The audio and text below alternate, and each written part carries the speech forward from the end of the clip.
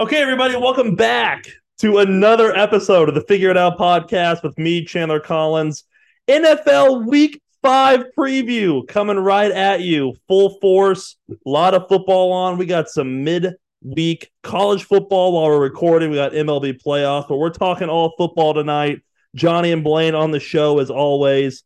A lot of good matchups. We're going to have some week 4 takeaways. We're going to talk about the NFL week 5 slate, starting with Thursday Night Football, Bears at Commanders. And we'll wrap up the show with, of course, Chiefs at the Minnesota Vikings. Let's hear from the fellas. I've got a feeling this show could be pretty frisky tonight. Boys are feeling good right in the middle of football season. Weather's turning. We had a little rain down here in the Cape. I think the whole state of Missouri has, and this weekend is going to be crisp. Guys, I'm talking low 60s for some highs, and that screams football. Some jeans, maybe a hoodie, and I'm ready to hit somebody. Bad day to be a punt returner this weekend. Johnny, we'll start with you, buddy. How you doing? You said that so perfectly. I've been looking forward to this weekend ever since I saw the 10-day forecast. I mean, at our house, they're saying it's supposed to be 38 degrees at 6 a.m. on a Saturday morning, which is ridiculous. It's good and bad. It's good because it's going to be hoodie weather, like you were saying. It's bad because I just got my grass to come back to life, and now the grass is going to get a little shocked with those cold temperatures. So hopefully the grass survives. Great to be on the Figure It Out podcast. So excited to break this down with you guys. We're finally, not finally, but we're into the first week of buys. There's some teams on the buys, so it's crazy. We're already through the first quarter of the season, but a lot to get to. And a lot to talk about here on this Figure It Out podcast. Blaine, sending text in the chat here. Yeah, I mean, we're 30 seconds in. I'm already firing. Text line was good today for listeners who aren't obviously able to be in our text line. We got a group message, been well known, but it was good. Got me a little fired up. I had a whiskey. I think Chandler had a tea in the shower. Yeah. So we are it's one of those. I'm not going to be in next week because I'll be in Colorado. So fair warning, I'm just going to let it rip today. I got to make up for a down week, so I had to go 2 for 1 here. So I love it. Well, let's get into it. Let's start with our week 4 overreactions. We started this week 1. Good time to start it, but we kind of dozed off the last couple of weeks. So we're going to get back to it. And how we're going to do it, I've been a bad host in the past of order. So I'm just going to go out and rip an order, and we're going to stick to it, okay? So we're going to go Blaine, Johnny, and myself for our overreactions. But just something, Blaine, that you saw from the week. Maybe you want to put a little stake in the ground. Maybe you want to just, go out on a limb here. Your week 4 overreaction, Blaine Wheeler. Yeah, is Josh Dobbs good, guys? I mean, Wow. 4 touchdowns, 0 picks through the year, 265, 2 touchdowns, 102 passer rating versus San Fran, one of the best defenses in the NFL. Great secondary, been established all year, good front, and I mean I have a hard time saying that he's bad. I picked him up on the waiver wire just because we're going to see what happens for the rest of the year. Now, this is a overreaction, but I've been very, very impressed. Seems to be a great pickup from Arizona. I'll talk about their receiving core and what they've been able to do later in this podcast, but overreaction, Josh Dobbs, not bottom half quarterback. I love it. I really do love it. Johnny. Yeah, that one is very interesting. And he at least is trying his balls off. Yeah. I mean, he is just, people say, oh, you're such a try hard. Well, he makes that look really cool. So that's a good one. Mine is that Derek Carr stinks and Jameis will be starting soon. And the only reason that Jameis won't be starting is because DA dumbass is in charge in that building. Derek Carr, and I know he's got a hurt shoulder, he is terrible. And, it's just like one of those quarterbacks you see go around the league. Derek Carr doesn't have a playoff win. Like, he's been in the league for a decade and doesn't have a playoff win. This guy's terrible. And listen to this. This is ridiculous. So, I know his shoulder was hurt. Derek Carr, 23 of 37 for 127 yards, 0 touchdowns, 0 interceptions last week. Okay, so 23 completions. He had 13 completions to Alvin Kamara. Kamara was 13 catches on 14 targets for 33 yards. That's the lowest ever for that many catches. 13 for 33. So Ew. the Saints are not good. I think Tampa Bay is really surprising me in that division, and my hot take is that Jameis is going to be the guy. Blaine. Yeah, I say you fucker. Dude, fuck us. Fuck the Saints because they've done it to us again, guys. They've done it to us again. We were out on them last year. No, we were in on them last year, and they were horrible. We were out, and we flip-flopped. I let Blaine enter my brain, and he made me flip-flop to the Saints are going to be good, and they're horrible. Go to your overreaction. I don't have anything to say about it. I don't. Week 4 overreaction for myself. Guys, I'm going to stay in the NFC West with Blaine, and I'm going to give some flowers and some a bouquet, if you will, to the Los Angeles Rams. Through the first 4 weeks of the season, 2-2, and I'm not sitting here saying that they're some phenomenal team, but guys, we in the NFC West preview and throughout the offseason were saying this could be one of the worst teams in football. And I don't think they are at all. They go to Cincinnati and scrap. They lost, but a great scrap for a team that we didn't think had any talent. They go on the road. Weird things happen in Lucas Oil. They win in overtime. Puka Nacua, one of the biggest stories of the offseason. I mean, it's crazy to see what McVay and Stafford have done. Stafford clearly healthy, and week 4 overreaction. Rams, I would say top half of the league right now, maybe, in terms of like teams that are just overperforming. I mean, Stafford's slinging it, and we've talked about it. He got some weapons. I like this Kyron Williams guy. I think kind of a fantasy steal. He's on the trade block in one of my leagues. I'm kind of looking at him, I think, maybe, because they like this guy. The Rams, guys, that's my week 4 overreaction. They might be, guys, they could be the second best team in the NFC West right now. I think they're better than Seattle. And we'll get to the Giants in a bit, dear God. But Seattle's not that good either. It just goes to show you there that I think, and the Chiefs can take a page out of this book, when you're trying to draft a position and it's just not really going well for you, you've still got to keep drafting it, and eventually you're going to find somebody. And I'm talking about receiver for the Rams, right? Like, he's done a few good things for them, but they overall have been disappointed in Tutu Atwell. Van Jefferson's been kind of an up and down disappointment for them, and they just kept taking swings at wide receiver, and then they land this Puka Nacua guy, and he is just really good. And maybe some of that's Matt Stafford. He has made some guys really perform well at the wide receiver position in his career.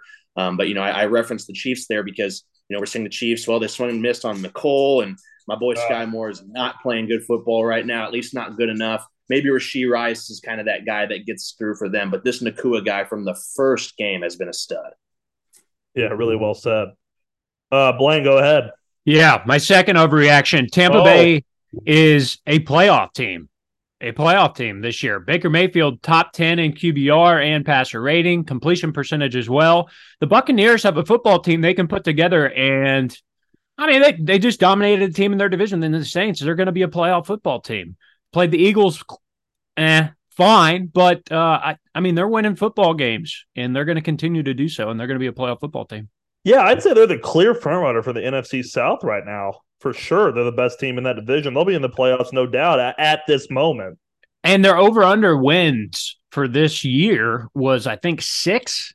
Already got 3 to their belt, and there's plenty more to be seen. Yeah, awesome week 4 overreactions. Let's get into the week 5 slate. No place better to start than Thursday Night Football. The Chicago Bears go to the Washington Commanders. Commanders, we'll start there. Guys, they played really well on the road last week in Philly. They came up a little short in overtime. Weird move by Ron Rivera to not go for 2. Dude, you've got to go for 2 in that situation. There's no reason why you shouldn't, because you have nothing to lose. Literally, you have nothing to lose. He said it's because they were tired and gassed. You don't think the defense is gassed as well, Ron? That was his reasoning in the postgame presser. It was just a weird play, and they ended up losing the game. But I think that is more telling of their skill level in terms of how, they're frisky, and they're too much for the Bears. I don't know that this game has much more on it. The Bears are horrible. Justin Fields played probably one of the best games of his career last week, and they still lost to Denver in bad fashion. They're a wreck. Short week on the road, never a good recipe. Over unders 44.5. I feel like for the betting people out there, that's an underplay, especially on a short week with two not great offenses. The Commanders is decent, but I don't love it. But it's going against one of the worst defenses in the world. Give me the Commanders. Blaine, we'll start with you. Yeah, and it points to Sam Howell rebounded last week. He had a really, really tough week 3. So getting him back a little bit going is good to see. He was bad because Buffalo I think they sacked him 6 to 9 times. I think it was 9 actually. So whenever you're clean in the pocket, you're going to be doing all right.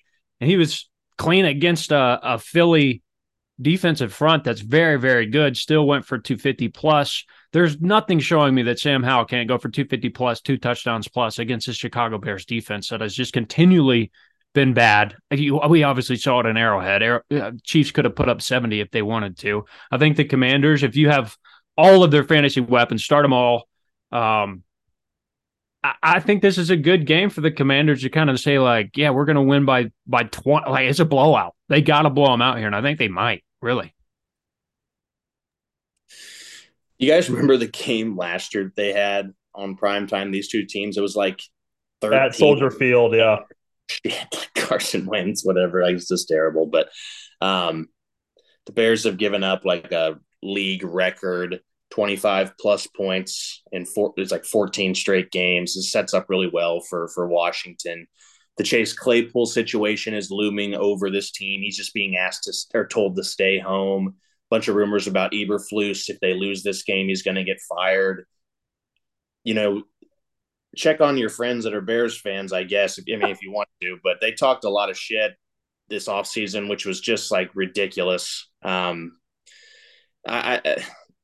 all over Washington here. I don't know. I could say a little bit more, but I think it would just be mean. I don't think I even need to. Let's get to Sunday. Another London game. Jacksonville Jaguars back at home in London to take on the Buffalo Bills, the Hell Bills. Jaguars did not come back, I believe, from London. I think they stayed over there for this week, so that's kind of an advantage in terms of not having to travel. But as much as I hate to admit it, Hell looked pretty decent last week. Josh Allen looked okay last week. And I'm not sold on Jacksonville. I think the Chiefs broke them. I just don't think, like, the London game last week against Atlanta, not that impressive to me. I mean, it was a boring 23-7 win. Atlanta. We'll talk about them here in a second. A little underwhelming, but like Jacksonville should have done that. And I think this is a much different beast coming over there. And I don't know why. This is more of a fantasy situation, I guess. But what's wrong with Calvin Ridley and Trevor Lawrence? It's all on the same page. What's going on there? I don't love it. Unfortunately, I'm taking Hell Bills here because I'm going to compete with you guys this year. I'm going to be smart. Hell Bills will win in London. Johnny? Yeah, just get out of the way for me. I think the Bills are going to win as well. The Calvin Ridley thing, I've got him on one fantasy team. And, if you think back to the Chiefs game, he was like a combined 4 inches away from having a 2-touchdown game. Like, he could have had a really big there. And so, I'm through 4 games, him being out of football for like basically 2 years. Like, I'm still okay with Calvin. Just want to see some more football from him. But it's just the Jags overall. Like, their offense was still herky jerky. It didn't seem like things were running too smoothly against the Falcons. Well said. And the Falcons were really bad in that London game. We'll get to the Falcons later, but it hurts me to say it because I don't like the Bills, but I think that they're playing the best football in the AFC. You could argue it's either them or the 49ers in the whole league right now. So through 4 games, Buffalo last few years has been playing good football out of the gate.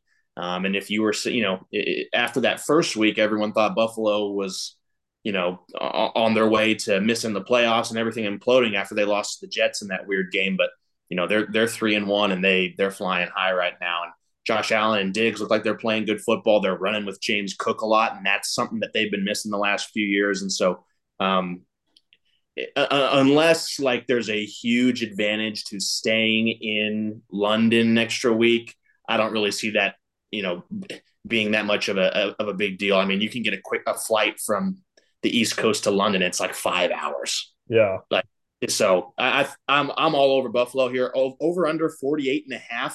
A part of me likes the under in that situation, guys, just because of the Jaguars offense. And then there's some talk about Von Miller playing in this game. Yeah. Tough game here. This is the Josh Allen Bowl, guys. Josh Allen for the Jags. Nice call, Blaine. Josh Allen, quarterback for the Bills. What's Josh Allen for the Bills look like in a big game? Now, is this prime time since it is Sunday morning in London? Big game. I think it technically, we're sticking that on him. Yeah. So prime time earlier in the year against the Jets, Josh Allen for the Bills, horrible. Prime time, Josh Allen for the Jags, 3 sacks last week against Atlanta, looked phenomenal. Can Josh Allen for the Jags get after Josh Allen for the Bills? I think the Jags still, there's something to be seen about them, man. They're just not, they haven't popped yet. And there's a game that they're going to. And is this it? Trey White went down for the Bills, a huge loss. They still have some question at safety, and they're a little bit worried. Now, like you said, Von Miller come back? Does their D-line continue to do what they've done, the best pressure rate of any team in the NFL? But, man, the Jags' weapons are just too good to stay stagnant this long. They're just way too good. I don't know what's going on, Chandler. You're talking about Calvin being kind of slow out of the gate, but there's just something here, guys. I think the Jags are going to keep it close, and I think they're going to cover because I think they're one of the best teams in the AFC, whether they started the way they have or not. I'm not looking too far into the Bills' massive win over Miami. I think Miami is inflated, as I've said, for the last 2 weeks, and the Bills are still really good, but I think Jacksonville's good enough to keep this thing close. I do like that they're staying in London, and I'll take the Jags. What do you have? I have plus 5.5 here. I'll take them. That's what I've got, and I really, really like that spiel, Blaine. It made me feel a lot better. I'm kind of rooting for the Jags. I'll be fine if I lose that one. Let's go to the AFC North. The Baltimore Ravens go to the Pittsburgh Steelers. Guys, I don't think there's any farther place I need to start than the Steelers. Could have been wrong about Kenny. Long season. Back for another opportunity back at Acrisure Stadium. Kenny Pickett and the boys. Okay, let me ask you guys this. I'm going to turn it over to you guys with a question, and I'm not going to say anything else because I want to listen. +4 at home. I know they're at home. That's a weird number, but +4 makes it think like Vegas thinks they're keeping this close, right, Blaine? Absolutely. And you know why? Is because they've kept it close for the last 3 years. The Pittsburgh Steelers own the Ravens in the last 3 years. The Ravens have won 1 game in the last 3 years against the Steelers, guys. Tomlin knows what he's doing against Lamar. And that's little to be said. No Odell. They're banged up they're banged up defensively. They're banged up all over the place, which they look good against Dorian Thompson-Robinson last week. But what are they going to look like if Tomlin has some time to draw it up against a divisional foe? So I don't know. I think that's the reason it's this close is because these teams know each other so well and know what they want to do. What does Lamar look like against Tomlin? It hasn't been good in the past. He's put up 13 points, 16, 13, 19, and 14 in the last 5 games, guys. Keep an eye on it. Yeah, that's a really good point. Johnny? The over-under's 37.5. Yeah. Ew. That is bad. And having heard that spiel from Blaine, I mean, that was really good information there. Was not aware that the Ravens offense had been operating that poorly. My mind's a little torn here. So, okay, let's talk real dollars and cents. I'm not betting on the Steelers. Like, I just don't want to actually do that. That's not fun.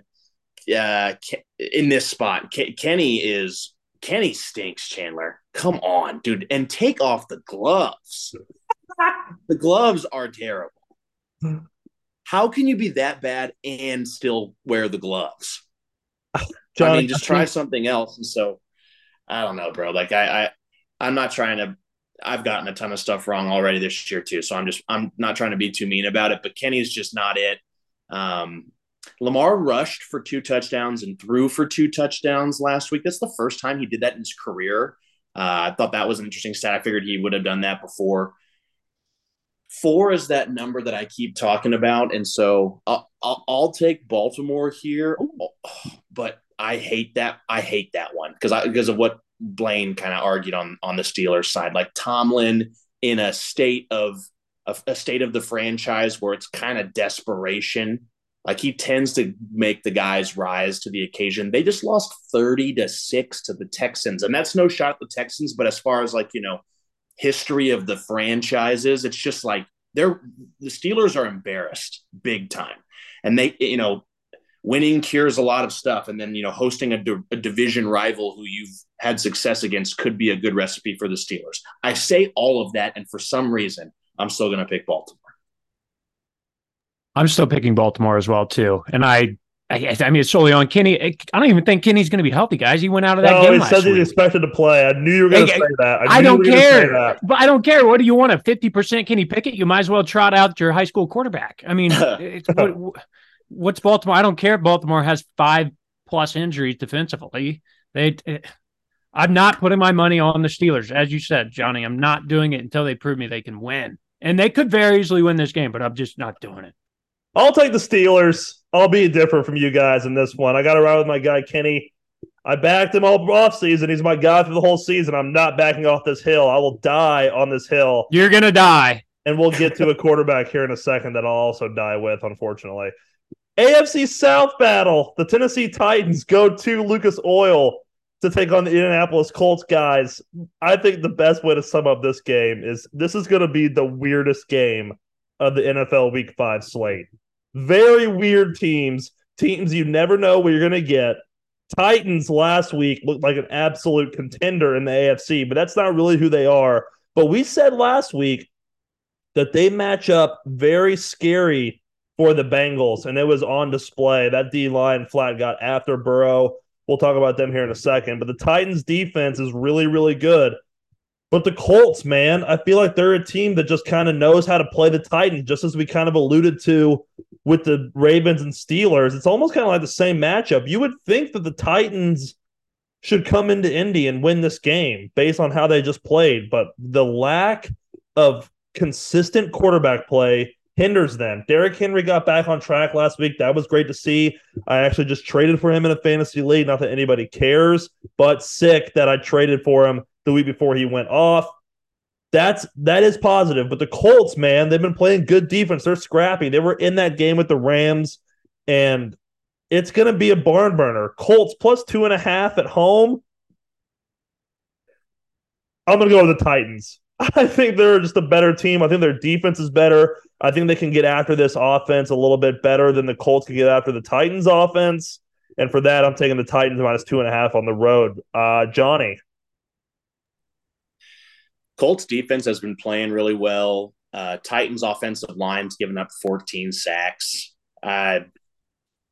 It's in Indianapolis where we just see some weird shit happen. I know they ended up not getting it done against the Rams, but it was like 23-8, and they made a big comeback, right? And Richardson is just showing some freak talent back there. Also, some inconsistency, like predicted. My lean here is to Indy. Anytime Indy's getting points at home, I don't know why. It's just like I mentioned, that weird. There's like a weird juju on the field that's put on there by Jim Irsay having some weird satanic sex orgy the night before on the field with his guitars. And I just think that this is going to be a game where the Colts get it done. Give me the Colts. Very interesting. Johnny, let's go. Very interesting. Middle of the field note for. You didn't get the invite? Nope. I have to turn those invites down all the time from old Jimbo. Yep, don't. And now if Vrabel, then I might see what's up, because he said he'd cut his dick off to win a Super Bowl. So there's a lot of weird shit that happens. Weird game. I mean, overall, it really is a weird game. Colts have been pretty good defensively, but their secondary stinks. Is this a game where Tannehill can get going? That's a good point. I mean, the Titans have given up a lot of sacks, and Indy has been able to get after the quarterback. But for some reason, I just think Tannehill can do something here be a little bit better than he has. And Tennessee's defense just has to step up against a dual attack. I don't think that anybody's going to plan better for Anthony Richardson than Mike Vrabel. I don't. It's a great matchup for him, and it's a great matchup for a young quarterback. I guess for the Titans against a young quarterback, I should say, to exploit some things there. And I think that Vrabel is going to do that. Now, is Jonathan Taylor back this week, guys? He's practicing, back at practice. Is he back? I believe he's playing, unless I don't have my facts right, Johnny, right? He was a full participant today, so they haven't said anything more than that, I don't think. And that just screams distraction to me for some reason. I don't like it. I think that I think Titans are a better football team, and I think they're going to show it. And I think that Colts opened as 1-point favorites, now 2.5 underdogs. So I think that the money's going on Tennessee, and I'm riding with the money. Some more information here on that too. I just found on X, formerly Twitter. It's been 1,054. So this is 2 days ago. So now 1,056 days since the Titans last lost to the Colts. And Ryan Tannehill is 6-1 versus the Colts, straight up in his career. Hammer them. Love that. I'm glad we're getting these out of the way early. The New York Giants travel to South Beach to take on the Miami Dolphins. We'll start with the Giants. Daniel Jones could be bad. It's not really looking that good. Did it say he could be bad, Chandler? He could be bad. Monday night was not great. Saquon out. That always hinders Daniel Jones. I've said that from the beginning. But, it's just bad if you're in New York and a Giants fan. The defense has not looked very good. I feel like we were all in agreement that they could have a good defense this year. I don't see that at all. It's not good enough, Blaine. For what they have on the offensive side of the football, they don't have weapons. When Saquon's out, that offense is really inept. And even with him in, it hasn't looked that great. And they're walking into a bad spot on Sunday. The line's 11. It's huge. That's a ton, especially after a team that just got kind of weird swing for the Dolphins here, going from destroying an opponent to then getting destroyed. How do they respond to that? You would think kind of if they were just medium, like going back into it neutral, they're better than the Giants. I'm going Dolphins here, and I'm going to take them with the points, I guess. All right. Yeah. It's just how are they going to stop Tyreek? Yeah. They can't do it. They can't get after the passer well enough yet to where I can see. So, Dolphins. Blaine. Yeah, the only reason I have hope here for New York is they look decent against San Fran, that game we all watched. San Fran struggled for a little bit, and then Purdy got comfortable with 20-yard out routes that were wide open to Kittle. But that was just about the Giants had a chance there for a while, and I like to see that against the best offense in the NFL. But, yes, Daniel Jones has sucked so bad, and I want to just continue to rail you for it, Chandler, but I can't because the offensive line has just been horrific. 11 sacks. Those 11 sacks are not on Daniel Jones. They're not. And I don't care if you're Patrick Mahomes. If you have somebody in your face 50% of the downs, you're not going to be a good quarterback. You're simply not. No Saquon last week. Is he back this week? If he is, then 11 points is a lot, and I would somewhat think that the Giants can start to try to figure out their passing game a little bit. Miami allows a 28th worst rate from wide receivers in the NFL. 29th worst best completion percentage to opposing quarterbacks. Miami's secondary is bad. It's been exploited throughout the year, and it was exploited Sunday by Josh Allen, and has been exploited by Herbert and everybody they've played. So if there's a spot for Daniel Jones to do something, this is it. Who bounces back better? You both got blown out. You got to go to Miami. I say all this as if I'm picking New York, and I have New York circled, but I think I'm going to flop again, my second flop of the year, that I got to ride with Miami here because you're right. New York has not shown anything for me to put my money on them at all. But there is a chance that I think they're better than they have been all year here, guys. I really do. Love that, Blaine. Let's go Dimes. It's just a huge number, and kind of like the Steelers one earlier, like real money. I like I could not convince myself to to put 11 plus 11 on the Giants. Like I would not want to do that. The Giants, if you just let's just remove the Cardinal game. They won 31-28 against the Cardinals. If you remove that game, they're 0-3 and they've been outscored 94-15. That's terrible. And they stand at 1-3 right now. Uh, they've already played like 3 games in prime time, and they've just lost all 3 of them and been terrible. And guess what? We get them back in prime time in 2 weeks. So thank God that the big New York market is putting that garbage team on my TV again in a couple of weeks. Chandler, I think I'm going to do I've been doing this podcast long enough. I think I have this authority. So Blaine, if you would get a piece of paper and a pen and keep track here, kind of like we did in the preseason when we would do our predicted schedules and we would have Chandler go through a team and Blaine would keep track. The Giants are 1-3. They have the hardest strength of schedule remaining in the league the rest of the way. Chandler, I legitimately want you to tell me what you think each game, and we'll see what they end up at. Okay. Are you down to play? Yeah, I love that. Yeah. This is just wins and losses. This has nothing to do with the spread. So, okay. No analysis, wins or losses. Back to the preview shows. Okay, so at Miami. Loss. At Buffalo. And by the way, that's in prime time. Win. Okay, this is not serious. Okay. You think they're going to go to Buffalo and win? Yeah, I believe in dimes. Against the best defensive front in the NFL. Okay. Who gave up 11 sacks last week? Okay, so they win that one. Then they're home against the Commanders. Oh. Loss. Then they're home against the Jets in a battle for MetLife. Win. Then they're at the Raiders. Win. At the Cowboys. Loss. At Commanders. Loss. Home versus New England. Stinky tag. Stinky game. 10-7. Win. Home versus the Packers. Loss. At New Orleans. Oh, he might die in New Orleans. Yeah, loss.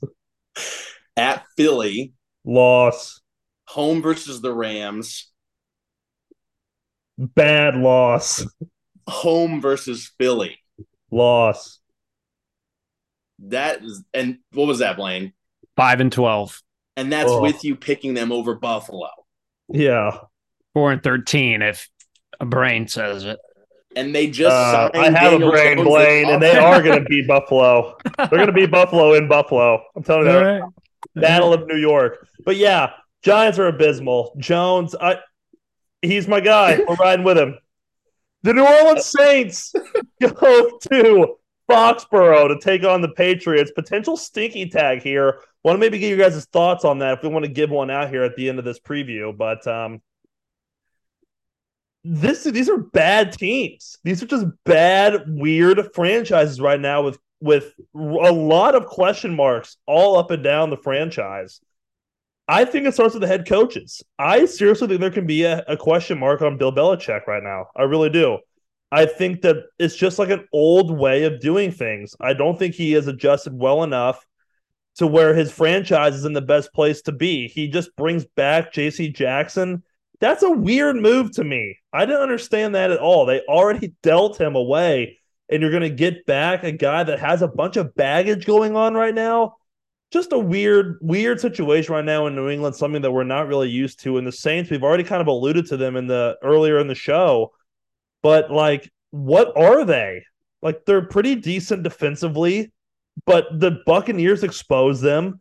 They really couldn't do anything offensively. We saw what Kamara did. I mean, 13 catches for 33 yards. That's abysmal.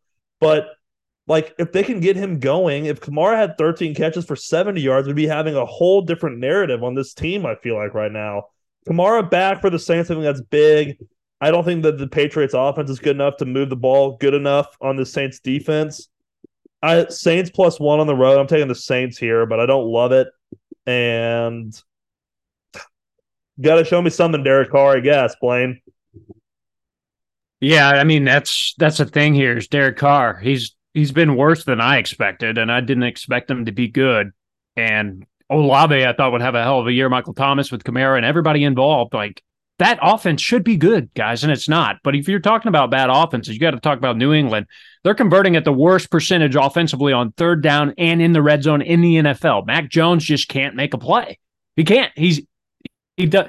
Their weapons are okay, but they're bottom tier. I don't know how to explain it. You get some guys that look good week one, and there's possibility. I thought the Patriots could be a sneaky team in the East, and now you're looking at them as one of the worst teams in the NFL.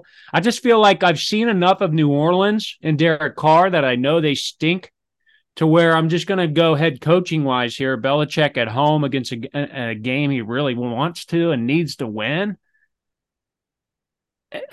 I'm good with the stinky tag on this, Chandler. I really am, Johnny. I want you to say if you are too, but I think I'm going to ride New England. I said they're better than everybody thought they were a few weeks ago, and I kind of got to stick to my guns there. I think they're going to win this football game. Easy stinky tag. This is, I mean, listen to some of this stuff. The over-under is 40.5. Neither of these teams scored an offensive touchdown last week. The Patriots, it was the worst margin of loss in Belichick's 29-year head coaching career, 35-point loss. Neither of these teams have scored over 20 points in a game this season. The Saints have a total of 62 points this year. The Patriots 55. Keep in mind, Miami had 7 against the Broncos a couple weeks ago. Like, this is the stinkiest of all stinky tags. So give me in this spot, and the Patriots lost Matt Judon. I don't know if you guys said that. Sorry. I didn't see that. I didn't know that either. Yeah. No, I missed that. He tore his bicep. Oh, that's right. Yep. Yeah. Yep. So, and Derek Carr's got a bum shoulder. The only thing that could save this game, Blaine, is Jameis. That's the only thing that could save this game. And and he could save it with 400 yards passing, or he could save it with 2 fumbles and 4 picks. That is the only thing that will save this. The Mac Jones situation is obviously tumultuous. I don't know if they're going to bench him yet, but it looks like they could go to Zappy, who also stinks. The Patriots will always have their Super Bowl championships, the Tom Brady and Belichick years, of course. But with each game, that is just getting further and further in the rear view. They are going in the worst direction possible. I mean, legitimately, They are going down a bad road in New England. But the Saints are too, man. They gave Jameis a chance, and they did. And he threw one ball, and that one ball was picked off. Like, God, dude, come on. If you're just waiting on the sideline, you go in, just don't throw a pick. Like, just throw it out of it. I don't know. Do something else and throw a pick. God. Because the Saints need him. I mean, Derek Carr is obviously the worst quarterback right now in the NFL outside of who? Can you name him other than Daniel Jones and Kenny Pickett? No, those are the 2 other worst. Max Jones. Yeah, well, I guess you're right. So, I don't know. This game sucks. I'll take the Patriots. I didn't say it, but good God. I mean, this is stinky. I could smell this game. I'm on the Saints. Blaine, what are you on? I'm on the page. Yeah, I'm on the Patriots. I'm on the Patriots. Wow, back-to-back games where it's me versus the world here. No, actually, no, I guess not, because I was on the Dolphins. Are you on the Saints? Chandler, earlier in the show, you were all enough with the Saints. And now you're on them here. But I'm on them here. I'm trying to beat you guys. Come on. Right. Let's go, Saints. The Atlanta Falcons host the Houston Texans. 2 very scrappy teams, guys. Scrappy is a great way to describe these teams. Kind of like Johnny alluded to earlier with the Jaguars. Jaguars offense looked a little kind of sluggish. I think it's just because Atlanta kind of plays that kind of game. And Houston coming in, riding a pretty awesome offensive day against a really, really good defense. They've got to have a lot of confidence coming over there. And I think Atlanta's kind of in an interesting spot here. Two points at home favorite. I love that. How can the Texans match the Falcons' physicality? They did against the Steelers. Can you do that 2 weeks in a row? If you do that 2 weeks in a row, I think that this is a legitimately decent team, the Texans. I think that's tough to do for a very young franchise and a young team with a young people in charge and in leadership roles on with and without this roster. I think that the Falcons are an interestingly sneaky good pick here because I think the Texans how do they respond to blowing out a team in the NFL?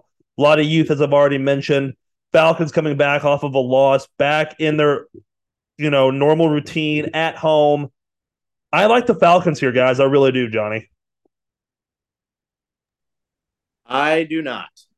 I like have like I almost got an eye disease. I felt like watching that Falcons game in London.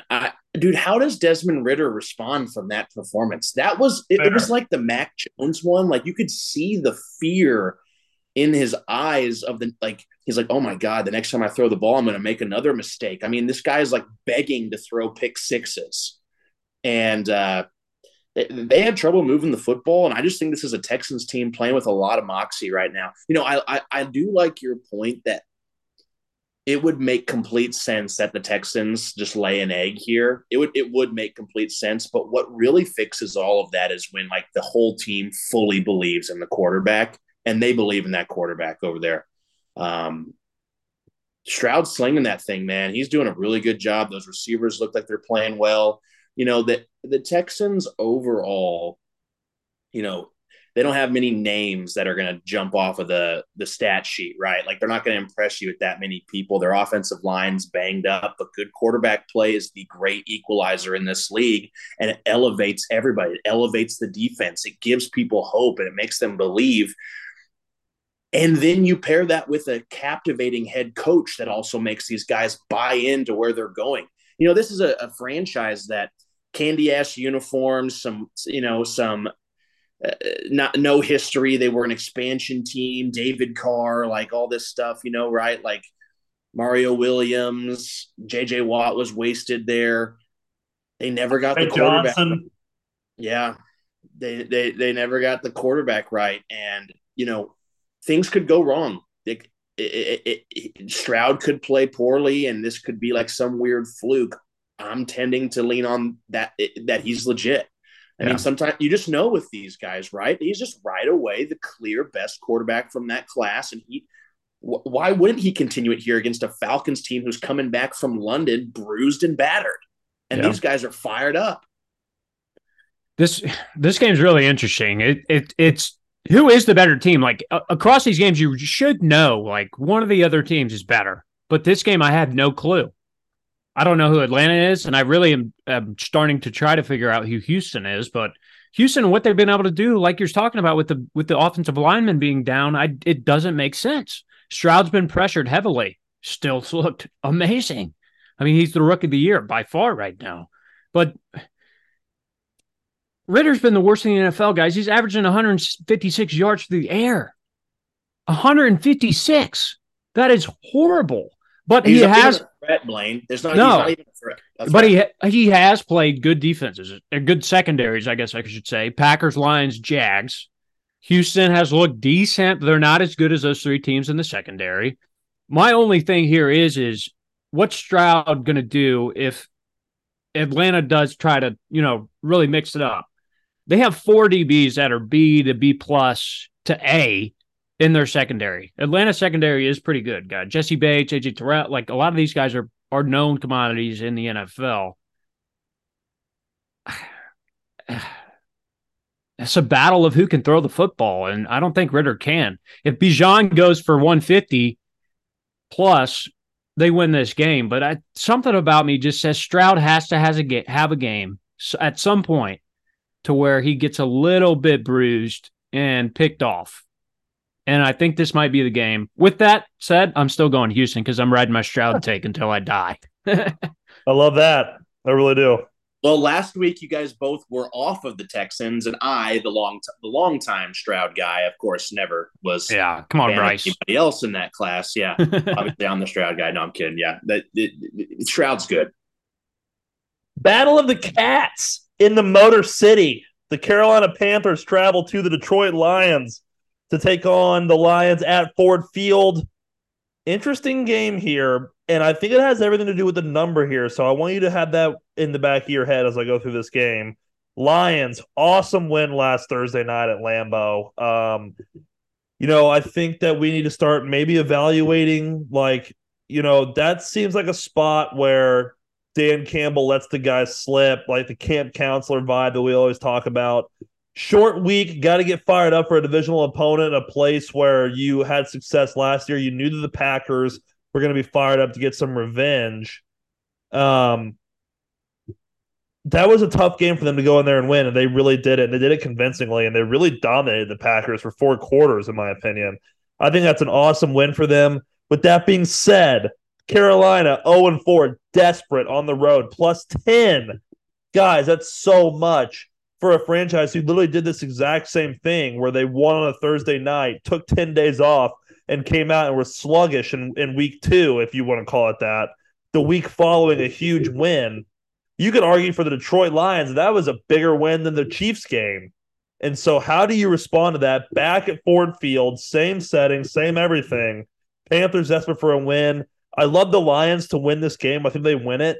Guys, I'm taking Carolina plus 10 and see if I can get a game on one of you two Nice. here this week. That's a bold take. Lions win, Panthers cover.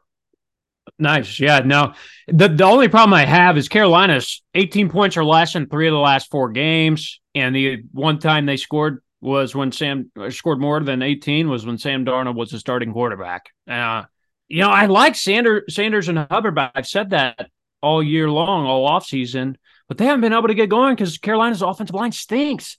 And what's the Lions' MO? Pressure the quarterback. They pressured Love over 40% of the time last week without blitzing. They blitzed less than 75% of the time. Like, they just didn't blitz. They can get home. Their front is amazing.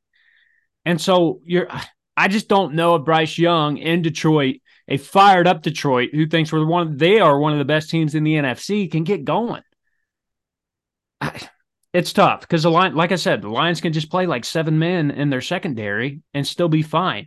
And on top of that, the Lions have the best rushing defense in the NFL. They've allowed the least amount of rushing yards in the NFL so far. So it's just a bad match. I love Carolina bouncing somewhere and trying to get something going, but it seems like Detroit is the worst team for them to play right now. And that's why this thing has gone from 9 to 10, because I don't see how Detroit doesn't blow them out. And you might get me one on here, Chandler, but nothing has pointed me to think that Carolina can move the football. Nothing. This is a hard one this is a hard one for me to gamble on because every fiber of my being screams Detroit blows this team out. But Chandler, you make a good point. Like the Panthers, they gotta have it. It's like in the pros, it's a little bit different. They gotta have something here. And their gotta have it might be enough just to cover. I just do not see an instance where Detroit loses this game. There's so many weird things going on too with the Panthers in their process. They're saying now that the Panthers are hell bent on getting a number 1 receiver, a true number 1. When the Bears traded them and they got DJ Moore out of there, and even if they didn't believe in DJ Moore being a true number 1, who are they going to go get to be their number 1? That player doesn't exist. And then I read today that the Panthers are a rumored target for the Panthers would be Marquise Hollywood Brown. And it's like, what is your process here? It obviously they've said, and Frank Reich said this, that Bryce is their guy. Like it has to be Bryce, right? They're not that they're questioning it, but like they're going to build it around Bryce. And that's where it came, where they're saying we got to go get a number one. And it's like the Bears tried to trade you for Brian Burns. And you said no. So you gave him DJ Moore. And now you're saying you want to go get a number one wide receiver to fix your team's offense, which is terrible. And nobody's going to give you that guy. Like, what, are you going to go out and get Justin Jefferson? Is that the move you're going to go do? Like, they're not going to let him out of the building. So I think the Panthers, they're one of those bottom five irrelevant franchises in the league. And they got the number one pick. They got a coach that they liked, and it's just not started good. It's not started well for them at all. And I just don't like them one bit in this spot. And add on top of that, it's in Detroit, and Jameson Williams is coming back. Yeah, that's what I was going to say. Yep, Jameson Williams. Yep.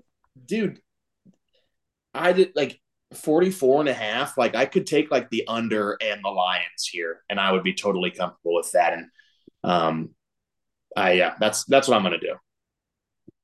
The Cincinnati Bengals travel west to take on the Arizona Cardinals. Potential stinky tag, guys, on this game, but I think it's a frisky tag. I think it's too frisky for it to not be a stinky tag here. Excuse me.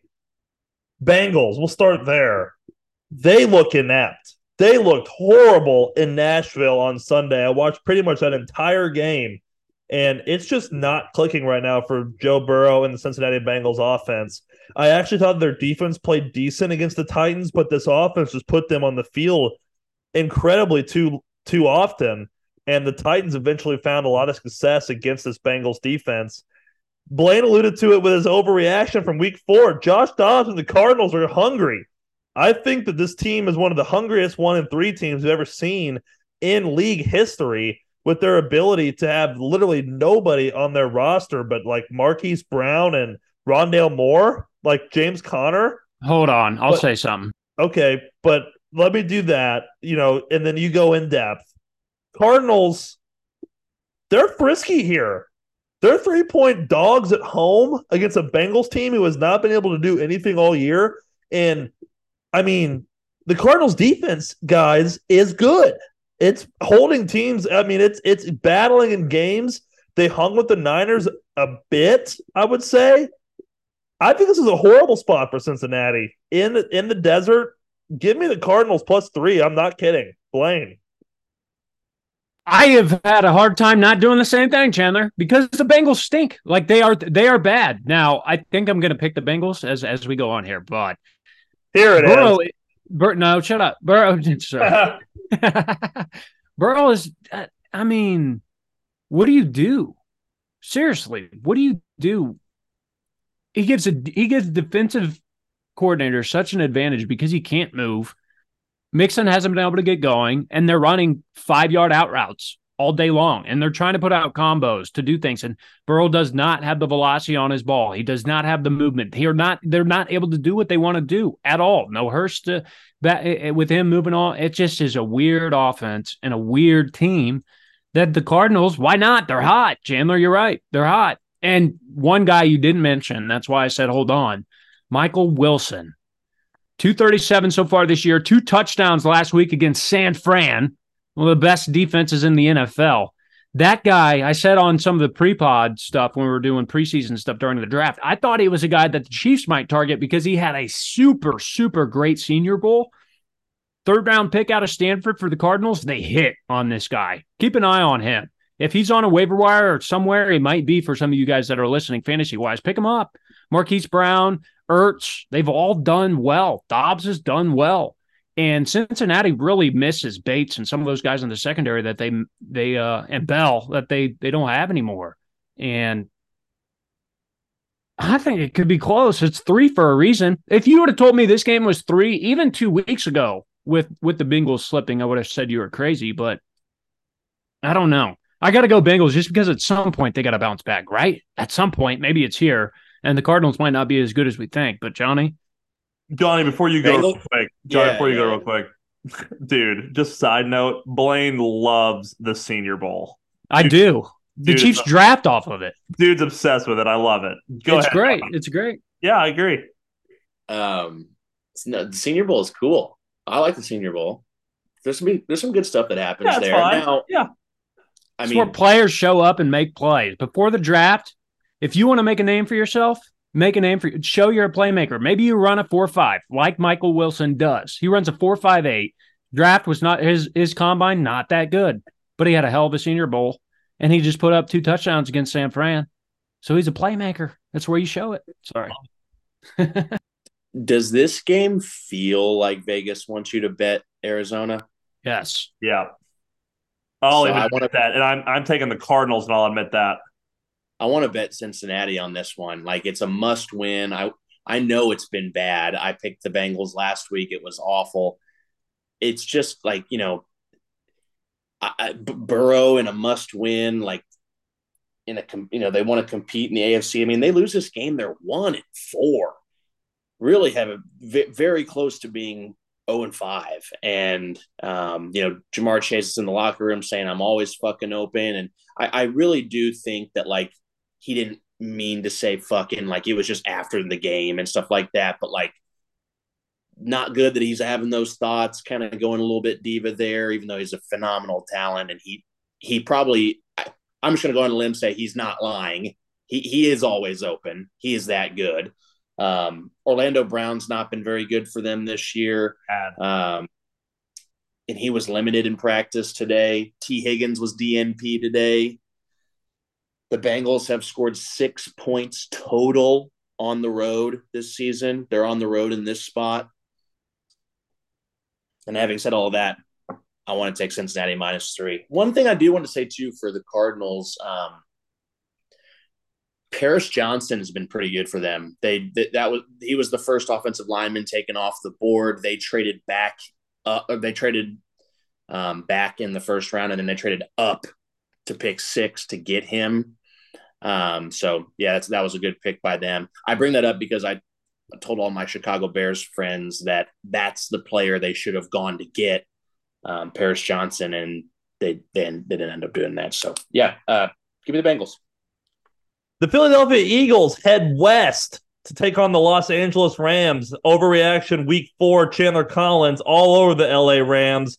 +4.5 at home. I love it. I absolutely love it here. I really think that if I think the biggest key to success here, I think Philly's offense is good. Don't get me wrong. I think I'm a little bit higher on Jalen Hurts than some members of this podcast, but one member of this podcast has really, really been kind of transforming my thoughts on him.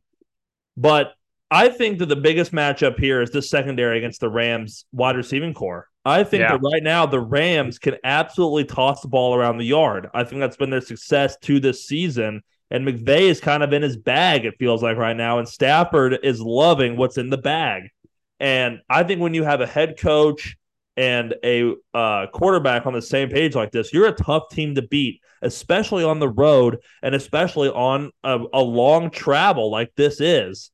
Rams +4.5. I love it. I'm going with that. Eagles, I know all about the Eagles. I feel like I know the Eagles inside and out. I think their recipe is very obvious, and it's a great recipe. Do not get me wrong. I think the Philadelphia Eagles are very good. They're 4-0 for a reason.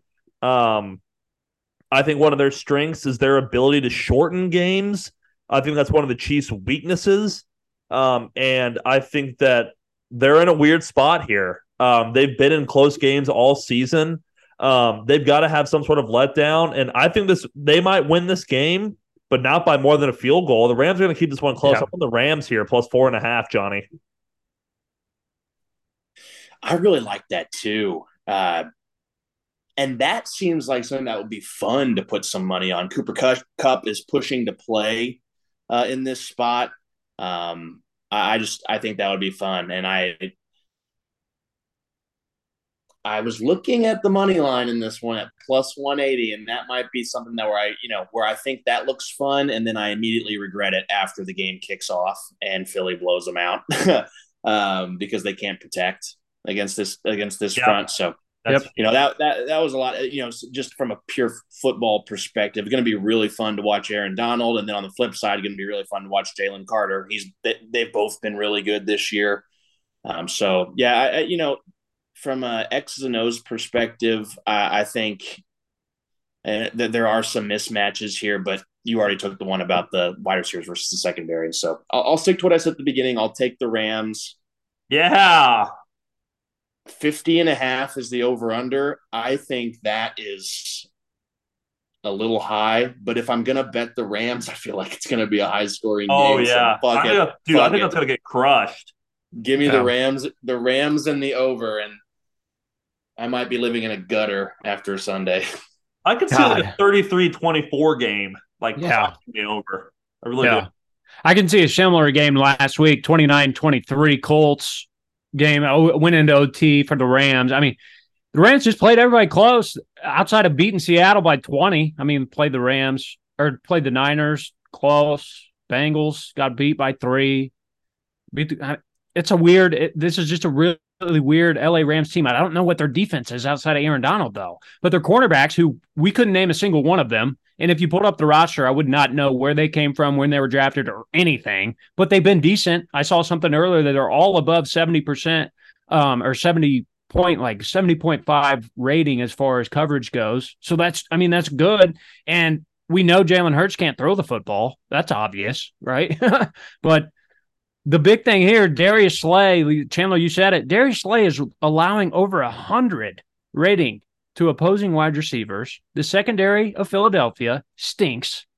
And Higbee, Tutu, Punatakua, they're all sneaky, man. It's just the worry I have is, can the Rams offensive line keep Philly away from Stafford? Stafford's been pressured the 29th most in the NFL so far this year, which he's still been able to sling the pill beside it. But this is just a different front, just a completely different front in the Eagles, that I don't care if it's a battle line or what. If you Stafford, he's kind of been hobbling around. The worry I have here is Stafford is stagnant. They're going to get his ass on the ground, and the Rams are not going to be able to have a great passing attack as they have. Johnny? Yeah, that Stafford injury really needs to be looked at. It was his hip, and he's an old man, so like and now it was crazy though. I mean, he probably got a shot, or I don't know, maybe he's always been a tough son of a bitch, but dude, he was slinging the ball like a shortstop. Like, he looked like some vintage Stafford last week. And just like the zip on the ball and how fluid. He is really fun to watch when he is at his best. It can be a bit of a disaster when he's not. So hopefully they get his best here. And if, I'm really excited to see what it looks like with Cooper and Puka out there. Puka Nacua has 501 receiving yards, guys. Like, this is like, that's not a fluke. Go, Blaine. Yeah. No, I'm all over Tutu Atwell. I think I'm taking Tutu Atwell over this game prop. I don't know. I haven't been able to see it yet, but I know it'll be around 40 yards. Take it over. Take it over right now, because they're going to try to double Puka and they're going to try to go on Cup. Tutu Atwell is going to have a hell of a game here, and I have him in fantasy, and he's going to have a nice year. He's had a hell of a first 4 weeks. Outside of last week, he's been phenomenal. I think that's the play on this game, is Tutu Atwell over receiving yards, just because I just don't trust that the Rams can really play with them. Stafford's had his best first 4 games of his career, guys, and it's got to come down at some point. And obviously, this front is the team and the Eagles that can make him worse. I have really a question mark here, but I'm going to go Eagles. I think they'll get after Stafford. Hate it. Blaine, it's 53.5 on Tutu. I'm just off of a quick Twitter search. See, this one says 51.5. So it's around 50 to 53.5. So that's high. That's high. That just means I'm taking it. He needs that deep ball to hit. Like, yeah, he will. We're going to take a shot to him, and he needs to catch it. He's been targeted over 8 times every game. So give him 4 for 10. It'll be fine. So, okay, last thing too on this game. I've been meaning to ask you guys this, since you both played football. What would you guys do? Or, I know no one's really been able to do it yet, but like, what is a defense supposed to do to stop the tush push? Like, hope they false start? Dude, literally nothing. Like, the freaking Commanders D tackle had his hand lined up on the football in front. Like, literally, Jason Kelce had the ball out, and the D tackle's hand was on the football, and they still couldn't stop it. So what do? You go 3 defensive tackles right at the center. Well, then they're going to audible at the line of scrimmage and go pitch or lead to the right side just in 3 gap instead of 1. Like it. I think maybe seriously one of the best ways to do it would literally be to send a guy and hope you time the snap and jump over the line and yank Jalen back. Just Right. try to grab him and fucking pull him. Safety coming over to the top and diving. Yeah. So, but that's impossible to do. Booger McFarland was on a competing podcast, which will remain nameless. Yeah, I heard this talking about that, right? Like it's like the media, which we're obviously members of too. Big J's over here. The media doesn't like to say this. He wanted to say this, but he really didn't. It's like the way to stop it is to have a play like that, and you have to hit the shit out of the quarterback. You have to make him not want to do it. And so we don't want to say that. The media doesn't want to say that. I'll say it. Like, you're going to have to beat up Jalen Hurts to make them stop doing that or make them reconsider doing that. I don't know if anyone's going to be able to do that. He's a pretty tough son of a bitch. And I don't know. And if you guys have any more, you can say it, because I want to ask you a different question about the tush push. The only thing I have is the only other way you do it is Aaron Donald. And the Rams do have that, but that's about it. That helps. He trains with knives when he's doing his hand movements, so maybe he can just bring the knife in his pocket out there. They're dull. So then, last thing, and I know we got other games to get to, but are you guys on the side of this play needs to be banned? No, not at all. I'm not either. I'm not either. I wish the fucking Chiefs would do the tush push. Yeah. We have the best interior. We have a better interior O line than the fucking Eagles, and we don't do the tush push. Right. We don't run it up the middle on 4th down, Chandler. Yeah, I'm sick of that bullshit. Get the fucking first down. How about that? Quit worrying about who's in the stands and fucking get the first down. The New York Jets go to Denver to take on the Denver Broncos Sunday afternoon, guys. This is an easy stinky tag. This game screams to me 6-3, because while I think that the Jets offense was great Sunday night, Zach Wilson had the best game of his entire career. There's no way that he's going to do better than that. And I think that this Jets defense is really damn good. And I think that's a bad recipe for the Jets to win this game, in my opinion. I think that the Broncos are going to be able to do, weirdly enough, defensively to slow down this Jets team, a team that's coming into Mile High, a tough place to play. And the Broncos are desperate. They finally have a taste of winning. This is a good spot for them to win 2 in a row, in my opinion. The question is, though, can this Broncos offense do enough against this Jets defense? And I don't know that can be answered. I really don't. And I think that I'm leaning towards no. That's why I love 6-3, like a freaking 55-yard field goal from Denver and then a 59-yarder for the win to win 6-3. Like, it's just like, what a weird game and stinky. And it's going to kind of be fun, because I want to see both these teams burn. I'm going to take the Jets just because I hate the Broncos, just for the hell of it. I have no really rhyme or reason, guys. I really don't. This game is confusing. Johnny? So I obviously made my feelings about Denver clear. My gut is telling me this is a spot where Denver gets their second win in a row and then goes to Arrowhead on a short week. Now, by the end of this spiel, I might change that. So the Broncos defense is it's really bad. And Randy Gregory was released by their team this week. Not that he was contributing very much, but this is a defense that other than Pat Surtain is just not very good. And listen to this stat: Broncos defense PPR fantasy points allowed to running backs since week 2. I know, okay, that was but Brian Robinson, 26.9, Devon Achane, 51.3, Mostert, 45.2, Khalil Herbert, 22.2. And what news came out from New York this week? Breece Hall is off of his snap count. He's going to be the lead back, full go. We saw him last week. He was a Brian Cook open field, unbelievable tackle away from taking the ball to the house on a very long run. And so I think this could be a Breece Hall week in terms of fantasy. 43.5 is the over under. And if you were to say that a couple of weeks ago, based off of the Jets offense, I don't know that I would have thought it was like 39.5. So Vegas thinks there's going to be a little bit more points scored here. So having filibustered for a little bit, I am not ever going to attach my name to the Broncos in real life. So I'll take the Jets plus 1.5, although I think the Broncos are probably going to win this game. Yeah. Good spot for Zach Wilson. I have zero notes on this game because I don't care about this game. I'll make that clear. But off the top of my head, Zach Wilson has the best game of his career. Then he goes to Denver. Denver has the worst passing defense in the NFL statistically, the worst. They can get things going with Breece, as you guys mentioned, that they're giving up some big time stuff to running backs.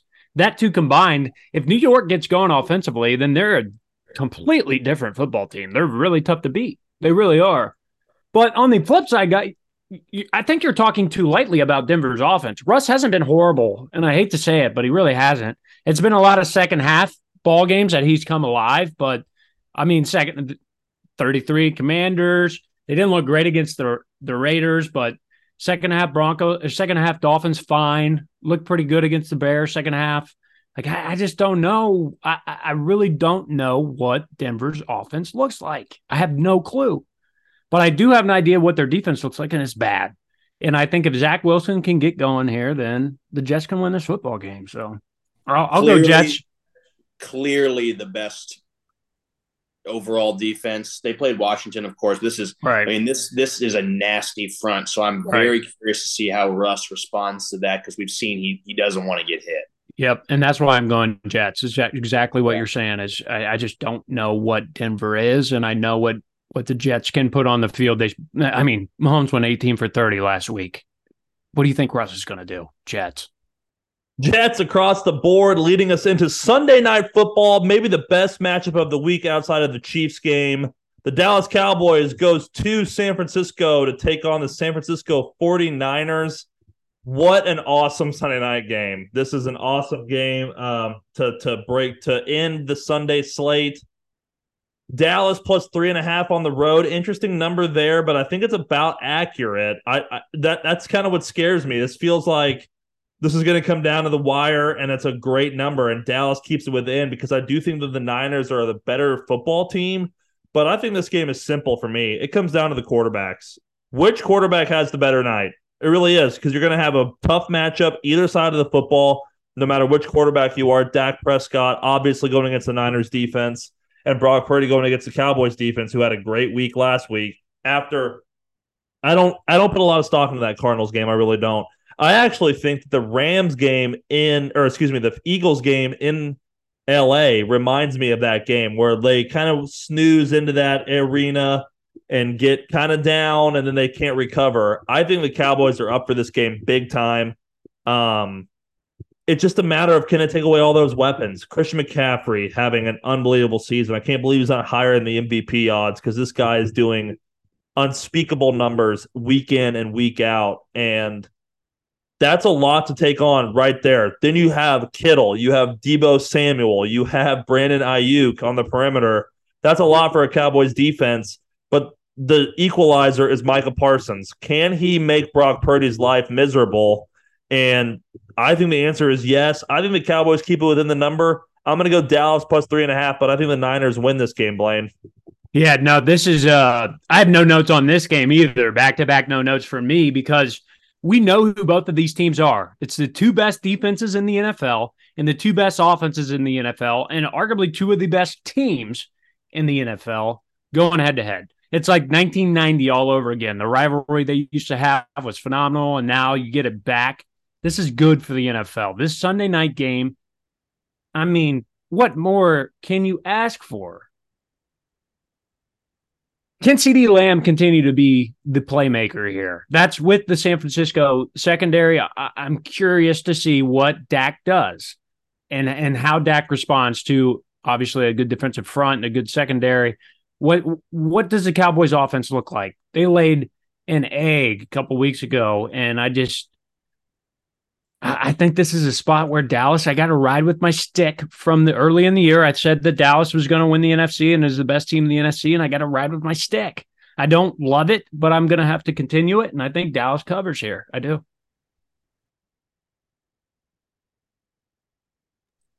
Sorry, I couldn't find the unmute. My bad. You're fine. Good stuff said so far. This is uniform porn. The uniforms are going to be amazing in this game. The Levi Stadium rocks. I like that the Cowboys are on the road in this position. I feel like Jerry always weasels his way to getting this game in Dallas. I think it's cool that it's in San Fran. 44.5 seems a little low on the over-under for me. And then, just some of these matchups that you guys are talking about are great. One thing I do want to keep tabs on, Micah Parsons was a little hobbled last week. I think he just got banged up he's practicing this week. He's fine, but just something to watch because we're going to see him versus Trent Williams. We're going to see Bosa versus Tyron Smith. This is going to be, this is can't miss TV. This is how probably NFC fan, if you're an NFC fan of an NFC team, this is probably how you're like when the Chiefs and the Bills play each other on Sunday Night Football. This is how you'd look at it. As Chiefs fans, we rarely see these teams. If we do, it's in the playoffs. And so we kind of just get to sit back and watch two juggernauts play each other. It's going to be really fun. Yeah. Having said all of that, I will take the 49ers in this spot. And here's why. I actually think that there could be a chance. I would hate for this to happen, but I think there is a chance that Dallas does lay an egg in this spot. Just a little part of me thinks that, if one of these teams is who is more likely to lose by 2 scores in this game, clearly it's Dallas to me. You could say something on the other side maybe Dallas's pass rush just gets after Purdy's ass. I understand that. With the way that they are running the football in San Francisco, I just don't see that happening, Blaine. I don't think Dallas has good enough linebackers, which is kind of crazy to say, but if I'm from a standpoint, I'm not looking at stats, I'm looking at anything. I think that San Francisco could run the football here. I really do. And I don't know if I feel the same way about Pollard yet. I still have a lot to be seen with that guy. And Christian McCaffrey being the playmaker he is on a Sunday night in a huge game, the year that he's having, that could be the difference. That could be the difference. And Dallas would love to have a ball hawk like Diggs on the field here in this position, obviously out for the year to steal a possession in this game. So I just unless McCaffrey, knock on wood, gets hurt or something like that, the way that they're getting the ball to Deebo Samuel, the way he is such a violent runner. He's got to be the most violent wide receiver with the football in his hands in the entire league. He is insane. He gets hurt every game because he just pushes the envelope. Yeah, but I just keep having points coming into my head. But is this a point where Purdy too, though?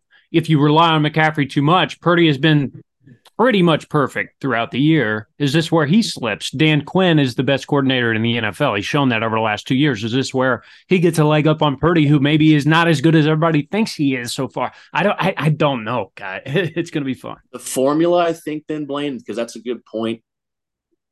When the script goes poorly for Dallas is when Dak throws too much. When Dak has to throw too much, right?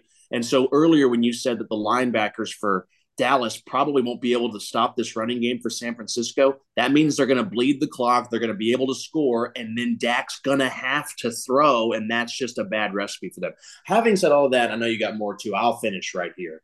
I did say, if someone's going to lose by 2 scores, it will be Dallas. I'm hoping that doesn't happen. I'll just take San Francisco -3.5 and hopefully have a close game.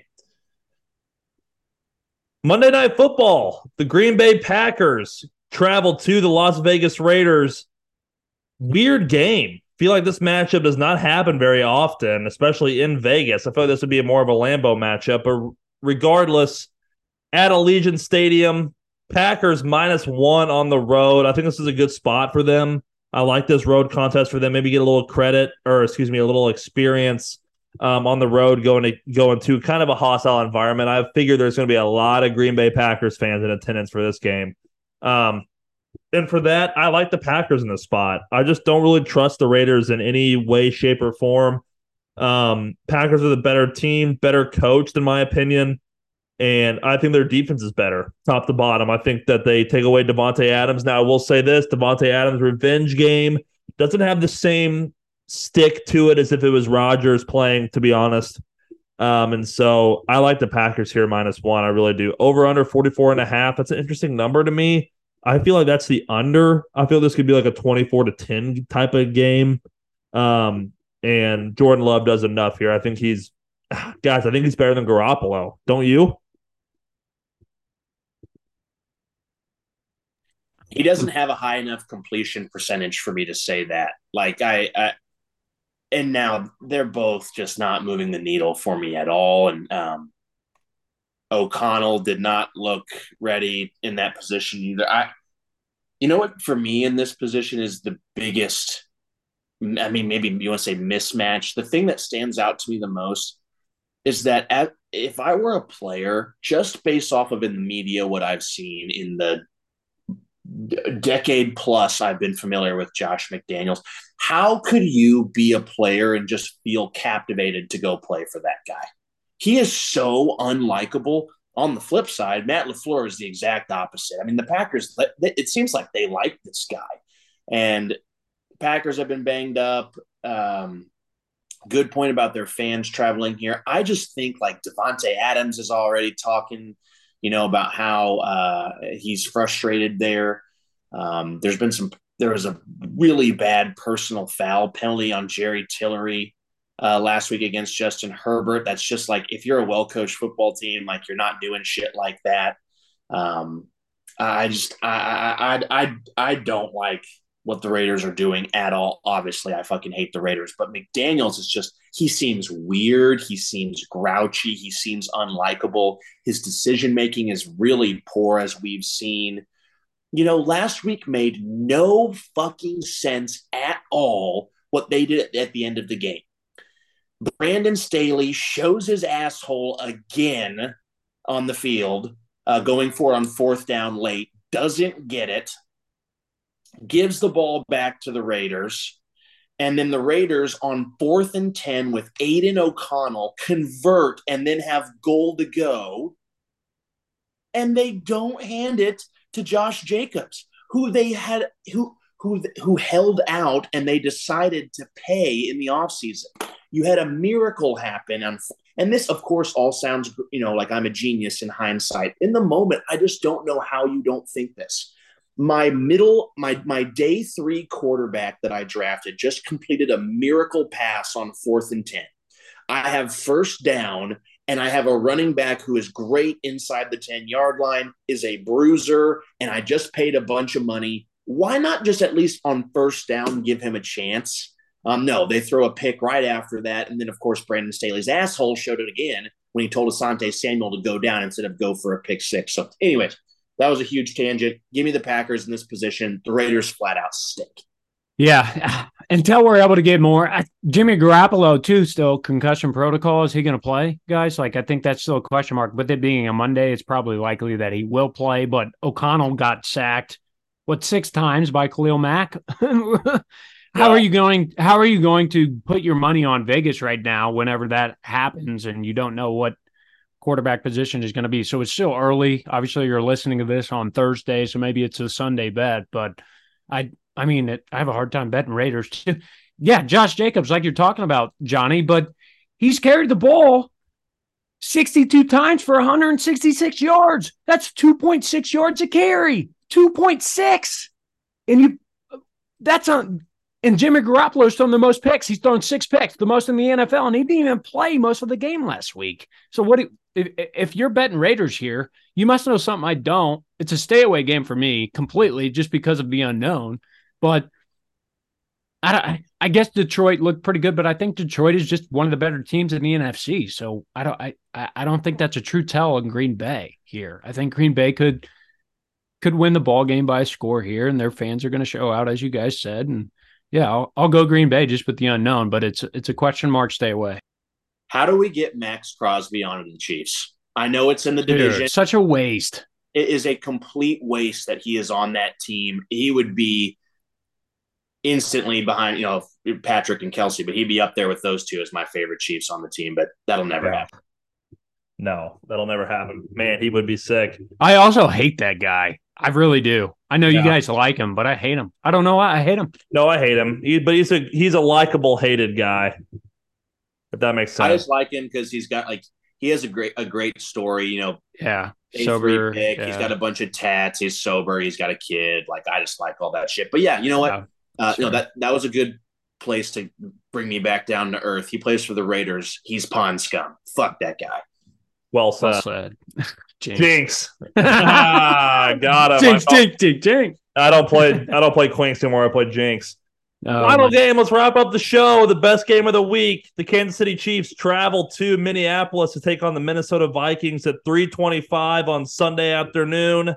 Chiefs -4.5, and I think the recipe is simple, guys. You limit Justin Jefferson to 150 yards, and you're going to win this football game. They are not anything without him. They do not do anything, in my opinion, that's impressive. And I think this is a great spot for the Chiefs offense to really get a confidence boost. I think there's a lot of things that this Chiefs offense can do against this Vikings defense. Chiefs offense is going to be able to run this football. Pacheco playing maybe the best football of his career right now after this past week. He's only been trending in the right direction so far this year. When we utilize him, 20 carries. He gets 15 in this game to win by 10 points or more, not 10 scores. But I just think that this Chiefs offense is too much. I really do. As the growing pains go, and yes, we get frustrated, and yes, it hasn't been good from the wide receiving core. This is one of the worst defenses we've played on paper going into this game this season. And I think that this is a great opportunity for guys like Sky Moore to finally break out. We say it week in and week out, but I truly believe that. And I want to make this point, and I texted this in the chat today. This was a great point I thought I made, and I want to see what you guys think. We'll stick with the offense here. I'll open it up to you guys. Andy Reid press conference today, he was talking about how we're rotating a lot of guys in at the wide receiver room. And while I understand the philosophy, I just question, why rotate so much? When you don't know what you have, you've got to try it in combinations. Give these guys some series to get into the flow of football games. You play them on the first series, and then you don't plan for two more series? How are you supposed to stay in the game when you're going to be our number one, number two producing guys on the perimeter? I think that we've got to simplify to the wide receiver room, use depth as a luxury, not as a necessity, and really kind of try to figure out how to better utilize this room and get guys the amount of reps that they need, because Sky Moore was 0 catches on 2 targets. 2 targets? 2 targets. Mm-hmm. That's insane. And so I think that he needs more snaps. He needs more run. Was he out there that much? I don't really think he was, guys. And this is a great spot for this Chiefs offense to really attack, really explode, and be a little bit more like the Bears week Chiefs offense than these first few weeks of the season. Johnny, we'll start with you on the offense. You've been the Sky Moore guy the whole time. Maybe talk about that. Talk about your outlook on the game. You know the drill. Well, yeah, we can start there. It's not good enough at all. It's incredibly frustrating. We've talked about Sky Moore a lot, but we don't need to talk about any good because it's been mostly bad. It's just not good enough, man. And from the beginning, he ran a poor route on that first drive for the Chiefs, and it cost them, their first drive there. Or was that the first drive? Yeah, I think it was. Yeah, it was the first drive. So, yeah, it has to be better. And I've still got belief there. But I'd be lying to you if I wasn't incredibly frustrated with Sky Moore. And then, beyond that, offensively for the Chiefs, yeah, I mean, I really hope they lean into the success they had last week on the ground this week. I'm really looking for Travis Kelce to get his first big game of the season. I hope, 6 for 60 last week, and he had some good catches early on, but disappeared for a lot of the game. And obviously, that was probably by scheme and just flow with Mahomes having some turnovers. But just offensively for the Chiefs, I'm looking for kind of I don't know if they're going to absolutely dominate like they did against the Bears, but let's get more of that first quarter that the Chiefs had against the Jets, because when they're playing like that, there's literally nobody that can beat them. No matter how good the defense is, you cannot hang with the Chiefs when they're playing like they did in the first quarter against the Jets. When they play like they did the rest of the game, essentially, anybody can hang with the Chiefs. And so you have to just get better week to week. And offensively, I think that starts through the running game. Here's what scares me about this game is Brian Flores is the defensive coordinator for the Minnesota Vikings, and Patrick Mahomes does not like playing against Brian Flores. Straight up, simple as that. It's a tough matchup. I mean, especially whenever he's going to press our receivers, and he's going to make Travis Kelce's life hell, and he's going to make us run the football. Now, do I think we can do it? Yes, we showed last week we can do it, but that might be the way we have to win this football game again. Harrison Phillips, Hunter, Hicks, Bynum, Harrison Smith, Byron Murphy, Lewis Seen. Like, there are still guys on this Minnesota defense. Now, stats haven't shown that they're good. They haven't been good. But I think that the way the Chiefs' offense has played so far, with a lack of receiver room, plays to a defensive coordinator's advantage. And Brian Flores is one of the better ones in the NFL. And Patrick Mahomes said it in his press conference. Multiple times he mentioned Brian Flores as being great, and they're going to have to do something different here. They're going to have to be better here. And this is a true test. Go on the road. I think a point I do want to make that is very, very clear. I know multiple people going to this game. It's a 6.5 hour drive from KC. I think there's going to be a lot of red in US Bank Stadium. Tons. But it's still a tough place, an unknown place that the Chiefs haven't played in. And it's going to be interesting to see. And the Vikings, too, on a side note, is kind of going on a tangent here, but I'm a part of a $1 billion company, right? And our CEO had an all-company call this week. Huge Vikings fan. He ended the call. It's like, what the fuck? Like, this guy that's talking to however many employees. Say a prayer for my Minnesota Vikings was how he ended the call, and then it ended. And I was like, dude, bad week to be a Viking, but that's how bad they need this game. Is the fucking CEO of a $1 billion company who's a huge Vikings fan is talking about how bad they need this football game. Like, they need it so bad. You're going to get every inch of Minnesota that you want this week because they have to win this football game. They have to. And I'm not saying it's a weird matchup, but it is a weird matchup on that side. And I can go in a little bit more. We'll talk about the defense, but I don't want to go too long-winded here. Yeah. Mahomes has not beaten the Vikings yet. I think the only time that the teams had played was that game where Matt Moore started. I was actually at that game. It was Thielen was out too that game, right? Chiefs won. Yeah, they did win. We did win close. Won that game. Tyreek went nuts. Damian Williams had like a 90-yard touchdown that right at me. That was like, we win that game. We were like, fuck, Mahomes isn't playing, whatever. Let's just get hammered drunk. And so me and my buddies got you're always drunk at a Chiefs game, but like one of the drunker times I've ever been. And it was a lot of fun watching Matt Moore and Tyreek go off. But if Mahomes beats the Vikings here, he will have beaten all of the 31 other teams. Nice. Yeah, and I think, Blaine, to your point about Brian Flores, we'll transition to the defense here after this. These receivers, I know you great point about them pressing and getting in our face and stuff, but is their personnel good enough to do that? They might try it, but it's a great spot for these receivers to win some crucial matchups. Yep. And let's go, guys. We need you bad. Wednesday show, we're normally very positive, uplifting. We'll reevaluate Monday, but I believe that they can do it this week. So let's go out there and do it. Now, let's go to the defense. I think this is a great spot for our defense, guys. I really do. I think this is a great test because I'll take my genius brain out for a second. I think that Kirk Cousins can throw the football around the yard a little bit. But I think this is a really, really, really good secondary that he's going to be going against this week. I think this is a great test. You have one, if not the best, I'm going to say it, the best receiver in football, Justin Jefferson on the other side of the football. He's all the Vikings have, in my opinion. He is what makes it tick, Blaine. And you can sit there and you can throw me KJ Osborne, you can throw me TJ Hawkinson. If they didn't have Justin Jefferson, it doesn't matter. I don't care what they have. They're not that good. And I say all that because I think the secondary is going to rise to the challenge.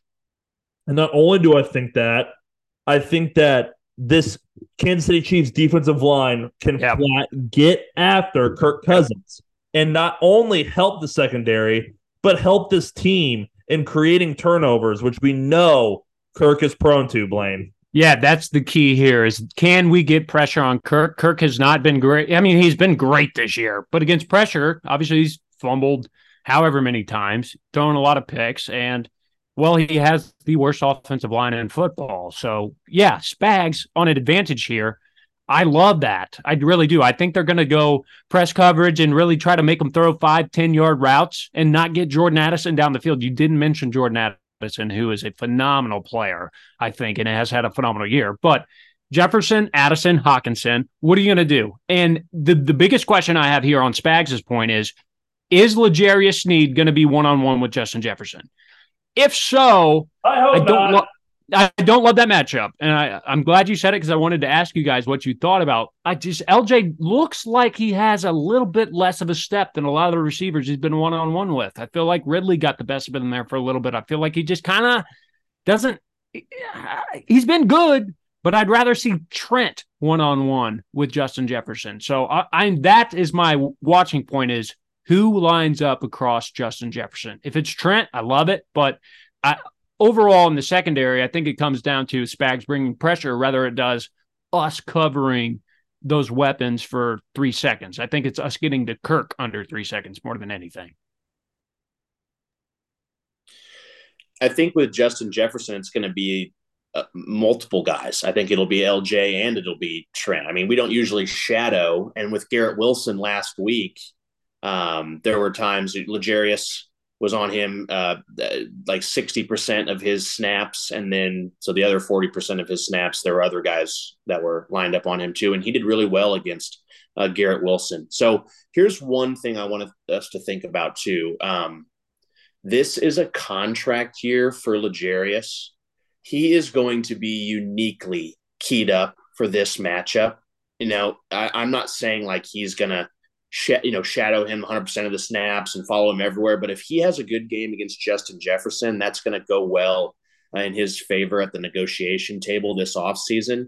L'Jarius is going to be fired up for this spot. And obviously every game, but this is going against clearly, in my opinion, like Chandler said, the best wide receiver in football. He is absolutely ridiculous and going to be a huge difference maker here. Chandler, you definitely should have mentioned Jordan Addison. I put on my notes here, don't let Jordan Addison get behind the defense. I don't want that to happen. That will be very frustrating if they let him get behind. Another note here, Hawkinson versus Justin Reed. Need Justin Reed to be big here against Hawkinson. He's been a really a highly targeted safety valve for Kirk. Great point, Blaine, that you said that this is advantage Spags against Kirk.